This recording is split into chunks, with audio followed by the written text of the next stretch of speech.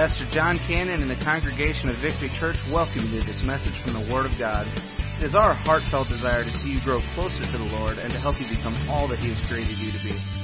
Our prayer is that through this ministry you would come to know Him in a greater way, and that these teachings from Scripture would better equip you to fulfill His plan in your life. Now, let's join Pastor Jon as we study the Word together.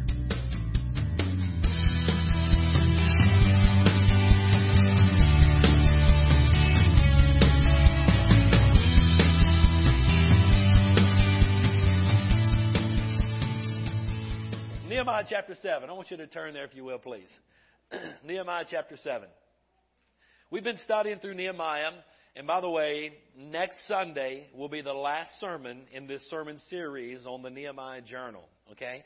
We're going to close it out in chapter 8. And that's where revival takes place and where Nehemiah drives his people back to the Word of God. And so we'll unpack that next week. And that'll be the final message in this Nehemiah Journal series. And I hope and pray you've enjoyed studying through a portion of the book of Nehemiah and getting a better understanding. How many have a better understanding of Nehemiah today than you did before we even started this series? Right? Awesome. That's great. Great study. It's very applicable to all of our lives at every level, in every area, every role that we're in, whether it's a parent or a grandparent or on the job working or in the community leading or in the church. I mean, it's just there. There's so many great principles in the life of Nehemiah that we can apply to our life. And so I hope you're gleaning some of those and using some of those. Now, next Sunday I'm going to be in Nehemiah chapter 8.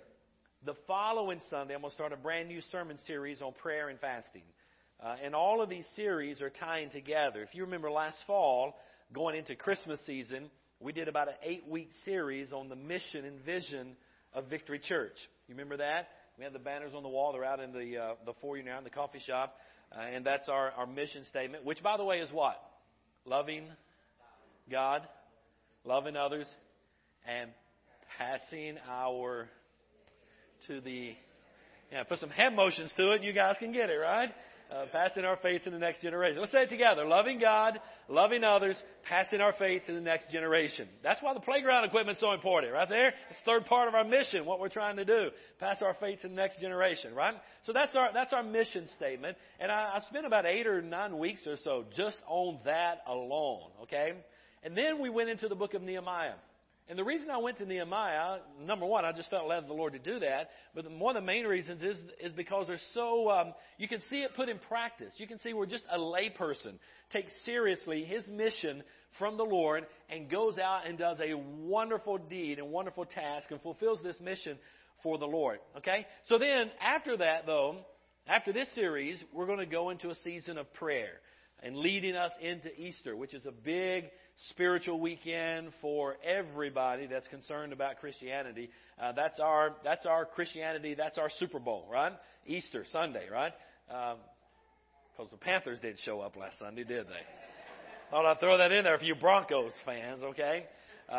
Anyway, that's our Super Bowl, right? Now what we're headed into. So I want to lead our church and lead us as God's people in a season of prayer and fasting going in to our Easter season. And I'm going to be teaching on prayer. I'm going to be teaching on fasting. And one of the reasons I'm doing that, because we discovered in the life of Nehemiah that he spent about 4 months in prayer and fasting and planning and weeping and crying and on his face before God. Because in Nehemiah chapter 1, he discovered the state of Jerusalem, right? He asked his brother, how are my people? And they told him, said, the walls are in shambles. The people are scattered. It's a mess. And of course, Scripture tells us in Nehemiah 1 that Nehemiah's heart was broken. He mourned and he grieved over this. And he spent time in prayer and fasting before the Lord about what he could do to help rebuild the walls and rebuild the people. He's before the king, if you remember in chapter 2. He's before the king, and the king noticed he has this sad countenance about him. You remember? Just reviewing a little bit. Has this sad countenance about him. And then he tells the king why he's sad when the king asks. Now, the king could have killed him right there because he could have taken anybody's life for being sad in his presence. He could have killed him. That's how cheap and valueless life was at that moment. But he didn't. And he told Nehemiah, he said, well, go rebuild the walls. Go do what you got to do.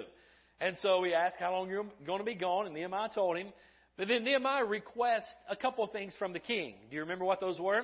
2 letters. The first letter dealt with what? Safety and passage, right? Letters to the governors that I can get safely through. Because he's more than 1,000 miles away. He can't jump on Southwest Airlines and be there that afternoon, right? He has a caravan. He's having to travel and go. It's going to take him about 2 months of travel to get there. And he's going to be going in and out of these different territories that these governors are over. And so he needed safety. So he had a letter from the king that I can safely pass through. There was another letter he had, a second letter. What was that? Yeah, the letter for the building supply, okay? So whoever the building supply guy was, he said, hey, I need a letter. I need materials to rebuild the wall. And he also said, I need materials to build myself a house, right, for he and his family to stay in, okay? So he took care of those things, and he got those letters. So then he takes off, he goes. He now is in Jerusalem, and he's in there for a few days, and he gets up in the middle of the night. What does he do? Yeah, checks out the wall. He goes riding around, Scripture says, on his animal, okay? And he goes riding around the walls to evaluate the status of the walls. And then he preaches this fantastic sermon.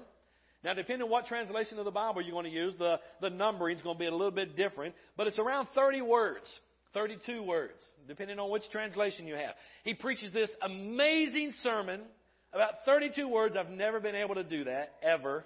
I mean, my introductions are 32 minutes, not 32 words. But nonetheless, he preaches this amazing short sermon. He gives the invitation. The people respond unanimously, and they say, yeah, let's go rebuild the walls. And they take off, and they start rebuilding the walls. And he lines them up, family by family, around the wall. Now, everybody's not responsible for the entire wall, but everybody is responsible for a portion of the wall. And the same thing here at church. Everybody's not responsible for the entire church, but we're all responsible for different segments and portions and ministries within the church. And when we all do that collectively together in harmony and unity, amazing things start to happen, right? Like the wall. So the wall now is being rebuilt. They're in the process of it. They're about halfway up, and there's opposition from the outside. Remember some of the attacks that came from them on the outside? And they had a sword in one hand and a trowel in the other, right? Now, that ought to be a good word picture for us. We've got the trowel in one hand. That's the ministry we're in. We got to stay on the wall, keep doing the ministry. We've got the sword in the other, and that is what for us? The Bible, right? The Word of God. The sword of the Lord is the Word of God, okay? So we keep the Bible in one hand and the plow in the other, and we just keep working and keep doing it. So there's always going to be opposition from the outside. And whatever it is you're doing, whatever area of life that you're serving in, whatever role you're in, there are always going to be attacks from the outside. That's just called life, not loser, life, right? That's just life. And then not only are there attacks from the outside, but there's also attacks from within, attacks from the inside. And it's been stated, someone once said, if Satan cannot destroy the church from the outside, he'll join it, right? And try to get on the inside and cause havoc and turmoil and persecution and trials from the inside. Nehemiah experienced all of that. And then last week we discovered in Nehemiah chapter 6 this thing called Operation Intimidation. Right? There were these letters that were sent to Nehemiah to try to intimidate him. There was a particular valley. You should remember the name of this valley. This valley that Sanballat and others wanted Nehemiah to come to was called what? Oh no. Yeah, because Nehemiah said, oh no, me no go to oh no. Right? That's how you remember that valley. Word association right there, okay? So, oh no valley. And said, no, I'm not going down there. I'm doing the Lord's work. So that was the private letters, 4 of them sent to Nehemiah. There was a 5th one sent. It was different than the first 4. In what way? It was an open letter, right? And in this letter, they were spreading rumors. It was a character attack, if you will, attacking his integrity and attacking his motives. Attacking his reason why he's rebuilding these walls and bringing the people together. And so lies and rumors and all are being spread about Nehemiah through this Operation Intimidation that took place in Nehemiah 6. The latter part of Nehemiah 6, it says, in 52 days, the walls were rebuilt. That's amazing. 52 days, the walls were rebuilt. Now we're in Nehemiah chapter 7. Okay, so all that's review. Introduction. Nehemiah chapter 7 deals with all the genealogies. Now, I am not going to sit here and read all 73 verses of Nehemiah chapter 7, Number one, because I can't pronounce all those names, and I'm not even going to try to, okay? But I do want us to read 4 or 5 verses here out of Nehemiah chapter 7 and verse number 1 just to get started, okay? Here we go. When the wall had been rebuilt, stop right there. We didn't get far, did we? I want you to think about this. This is how I read the Bible, okay? Nehemiah is writing in his journal. And he's writing this portion about what had taken place. Can you imagine the excitement that Nehemiah must have felt at this time? Can you imagine the sense of accomplishment that he must have felt at this time? Can you imagine how big God is in his sight right now when he sees what the Lord did for him in rebuilding these walls? Is that not amazing? So look what it says. When the wall had been rebuilt. I almost think it should be like the Psalms there and have the word Selah. Just stop and think about it. Just pause and reflect, right? The walls had been rebuilt. Let's continue. I won't do any more of that stuff so we can get through this, okay? When the wall had been rebuilt, I had the doors installed, the gatekeepers and the singers and the Levites were appointed. And then I put my brother, Hananiah, in charge of Jerusalem, along with Hananiah, commander of the fortress, because he was a faithful man who feared God more than the most. And I said to them, do not open the gates of Jerusalem until the sun is hot, and let the doors be shut and securely fastened while the guards are on duty.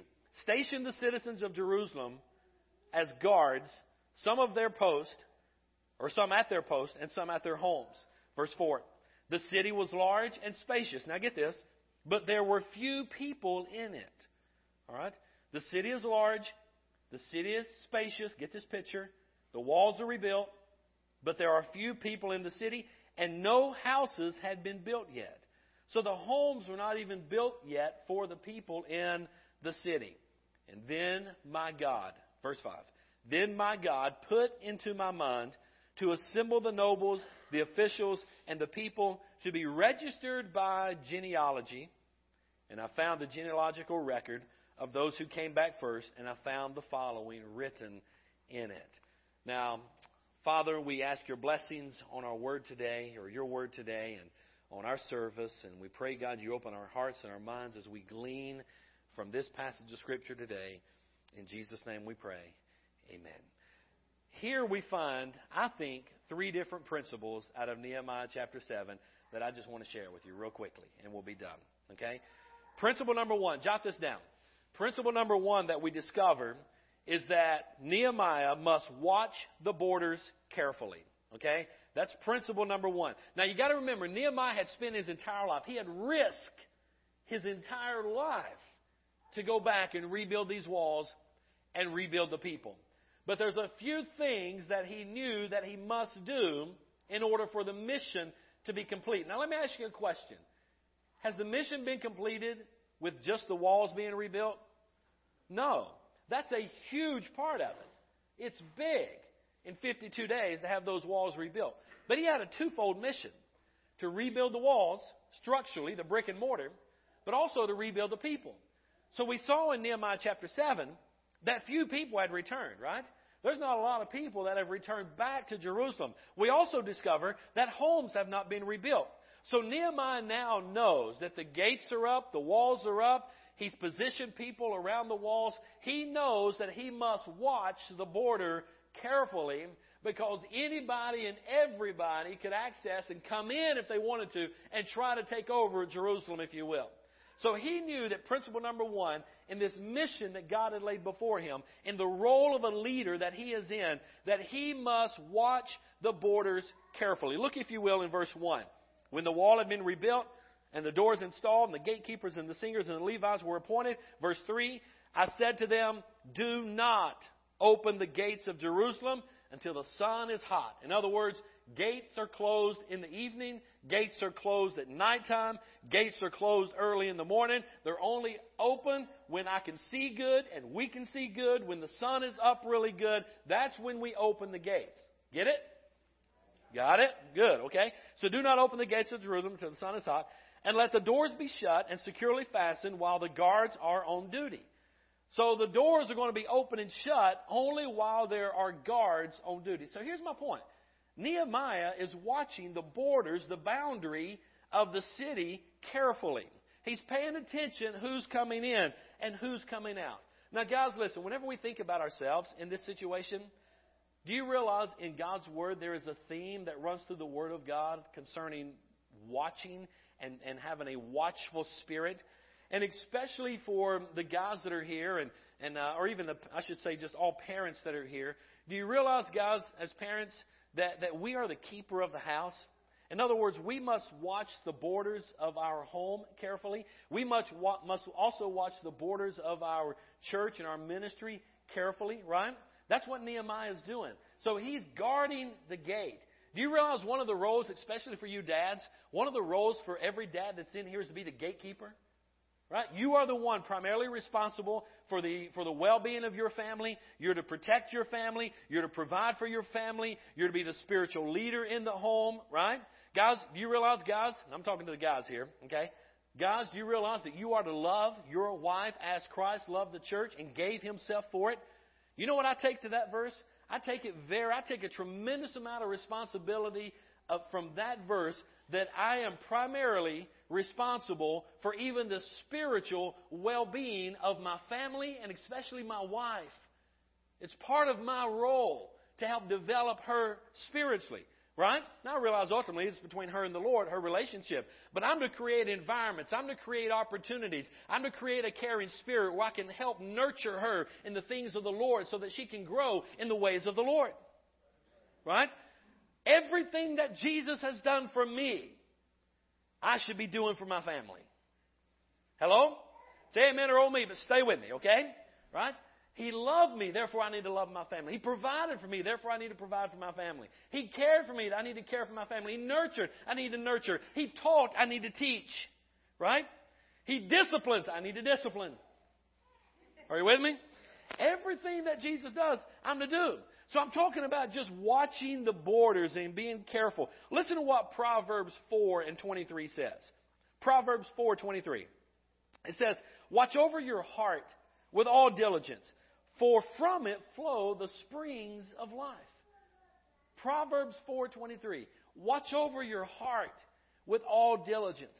Guys, every single one of us, and ladies, every single one of us need to be keepers of the gate of our heart. And we need to protect what comes in our eye gates. We need to protect and guard what comes in our ear gates. Listen, I just don't watch everything there is to watch. I know there's videos that go flying all over Facebook. They're all over the internet. And there are some videos I refuse to watch. I mean, some crazy killing or some tragic accident and on and on and on it goes. I just don't want those images in my mind. I'll try to guard my heart. So my family will tell you, there's some things I will not watch. There's some things I will not allow. There's some things that cannot come in. Why? Because I am the keeper. We must watch carefully the borders of our home, and especially the borders of our heart. Right? So I want you to get that out of this principle, out of Nehemiah 7:1, is that we must watch ourselves. Listen to this verse of Scripture. I don't have it on the screen, but maybe you can jot it down. 2 John chapter 1, verse 8. 2 John chapter 1, verse 8 says this: "Watch yourselves, that you do not lose what we have accomplished, but that you may receive a full reward. And anyone who goes too far and does not abide in the teachings of Christ does not have God." So the point is, we've got to watch ourselves. We've got to guard the borders and the boundaries of our heart and of our life and of our families and of our church and of our ministries, because we even see that Nehemiah had that principle with guarding the borders carefully around the walls of Jerusalem. That's principle number one. Let me give you principle number two. Principle number two we find in verse number 2. Examine the builders constantly. So we're already talking about watching the borders. Now we're talking about examining the builders. I want you to look in verse 2. He says, "Then I put my brother Hananiah in charge of Jerusalem, along with Hananiah, commander of the fortress, because he was a faithful man and a man who feared God more than most." Now, Nehemiah just wasn't going to put anybody in charge.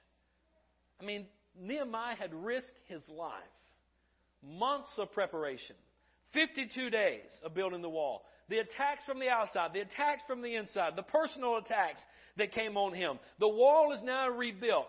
He's already put guards around the borders to protect the border. But now he's paying attention who he appoints there. He's paying attention to the builders. He's evaluating them constantly. And he puts 2 guys in charge. And there are 2 things that makes the final decision for Nehemiah to put these guys in charge. What is it? Number 1, they are faithful. Number 2, they fear God.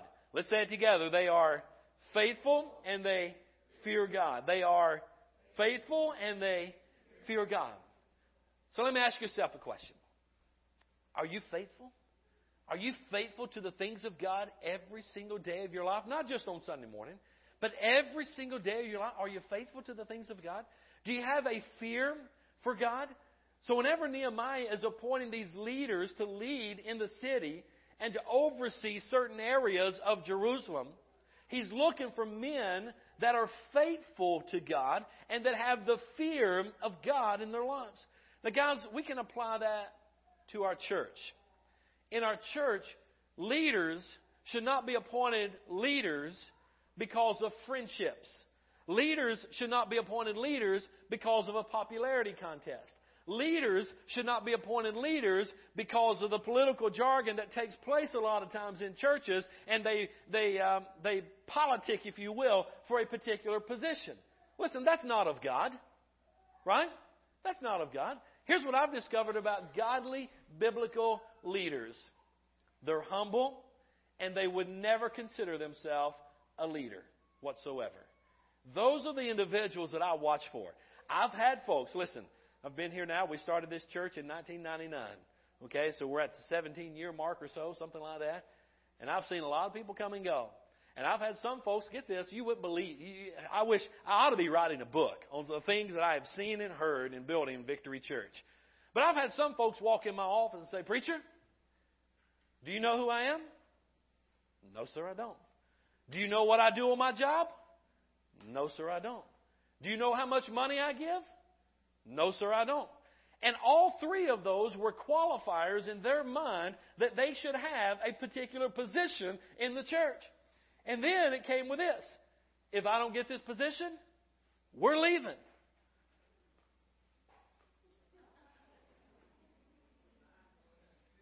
Hello? What's up with that? Do you know the following I have? Do you know the people I influence? Are you with me?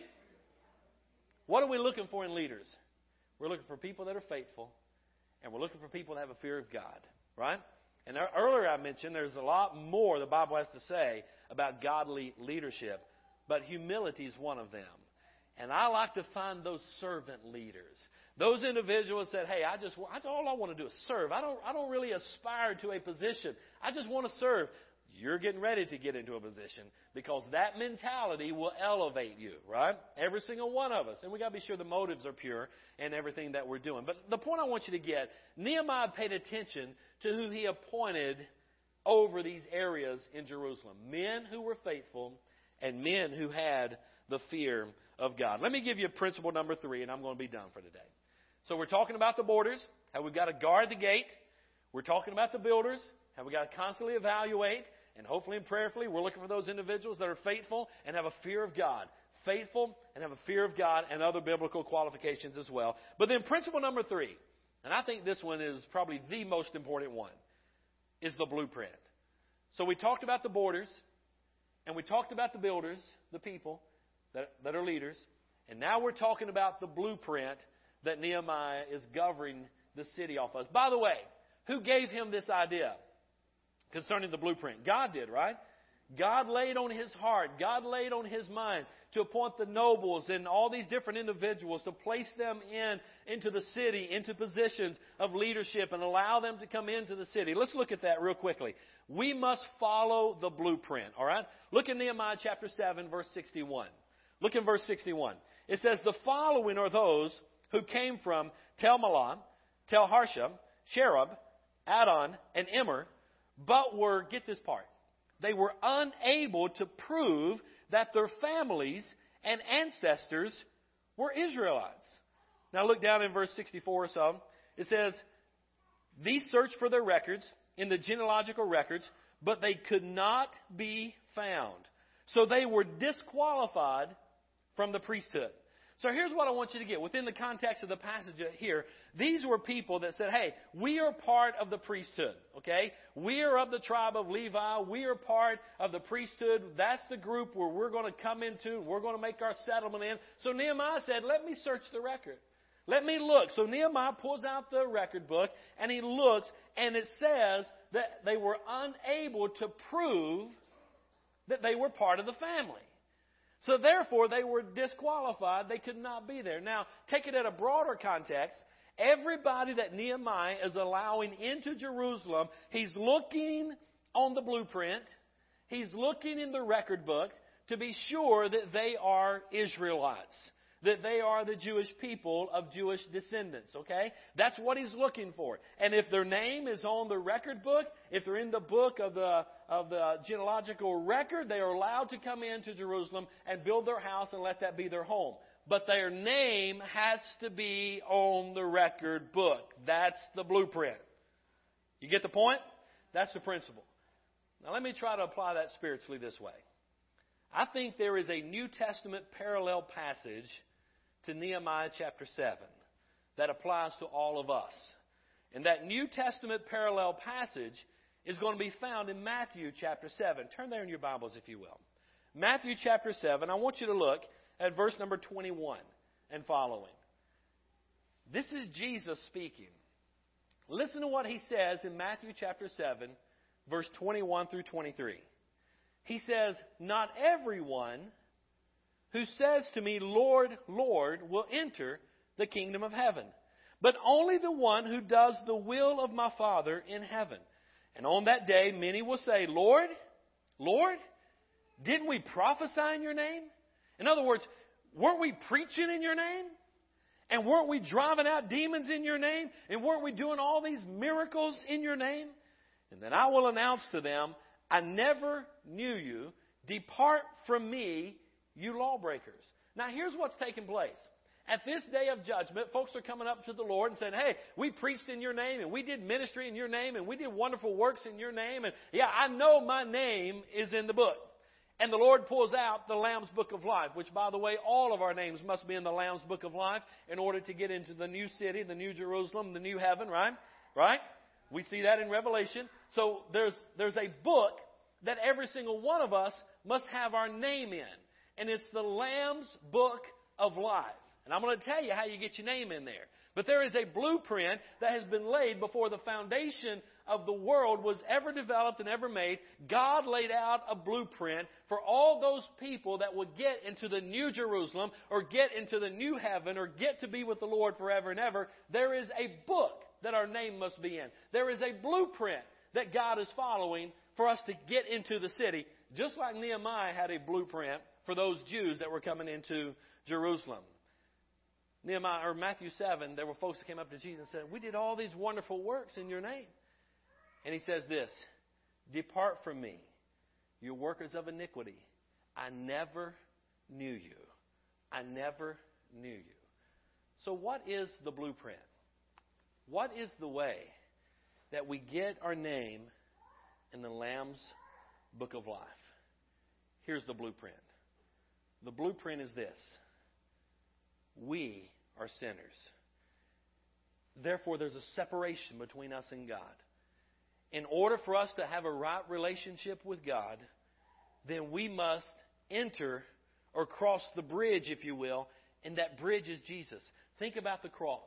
Every single one of us must come to the foot of the cross in order to get our names in the Lamb's Book of Life. We must come to the foot of the cross. We must admit that we're a sinner. We must believe that Jesus Christ is the sinless Son of God. We must know that Jesus paid our sin debt on the cross. Isaiah 53 says, God laid on Him, being Jesus, the iniquities or the sins of us all. He paid our sin debt on the cross.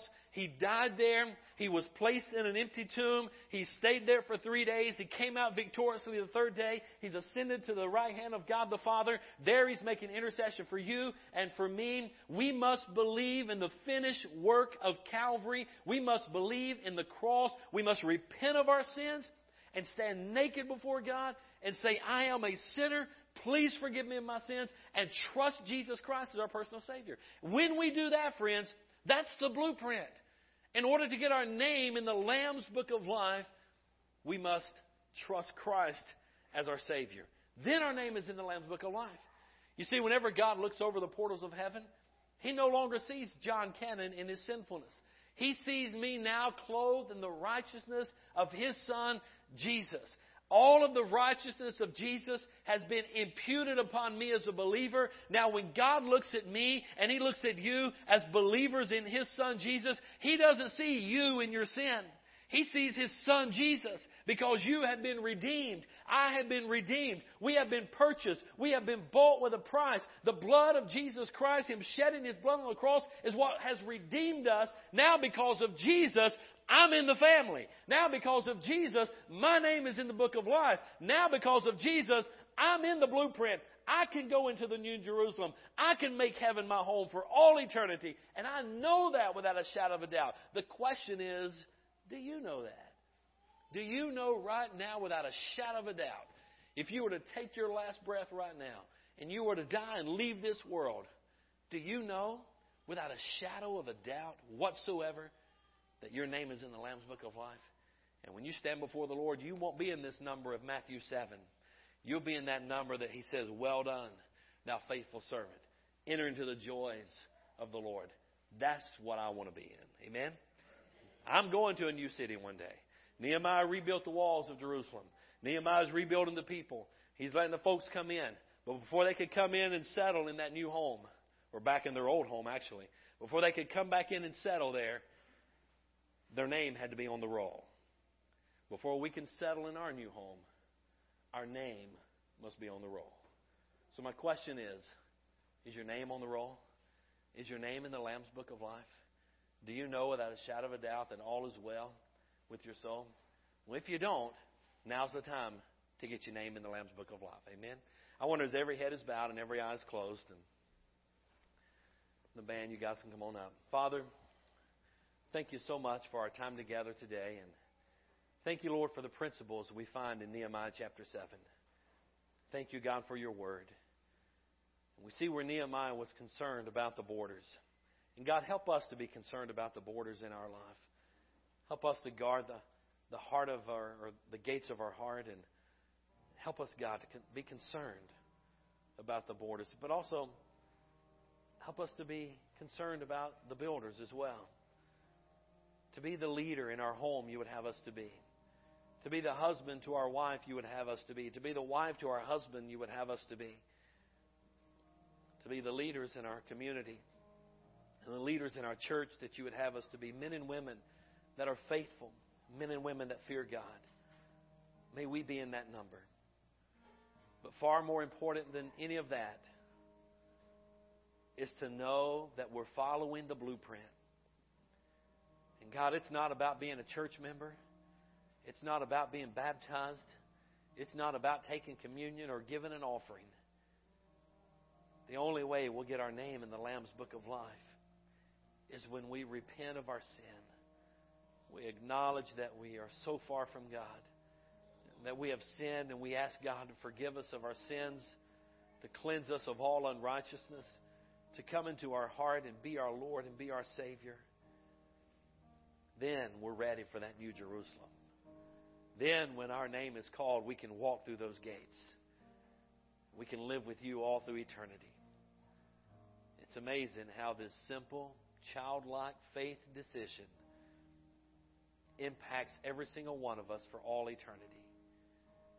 The blueprint is, Jesus said, verily, verily, I say unto thee, ye must be born again. God, my prayer is that everyone under the sound of my voice has made preparation, that they have experienced the second birth, that they have been born again into the family of God. And we do that through a relationship with your Son, Jesus. Father, speak to hearts now and speak to minds. And if there's any here among us that does not know you as their Savior, my prayer is today that they would repent of their sins and trust in the finished work of the cross and ask for Jesus to come into their heart and come into their life and forgive them and be their Lord and be their God. Father, redeem us, convict us, draw us to you. Maybe there's some here, and God, I don't know, but maybe there's some here that they're already Christians, they're believers, but they're just walking afar off. Maybe they're like the prodigal. Help them to know that on this Valentine's Day, you stand there like the prodigal father with your arms stretched wide, welcoming that one back home, back into the fold. The great news is you love us. The better news even than that is you always will. Father, there's nothing that we will ever do that could cause us to run outside the umbrella of your love for us. God, you love us. Welcome that prodigal back home today that just needs to rededicate their life to you.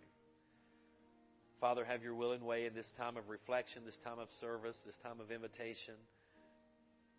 May we surrender our hearts and our minds to you this day. In Jesus' name we pray.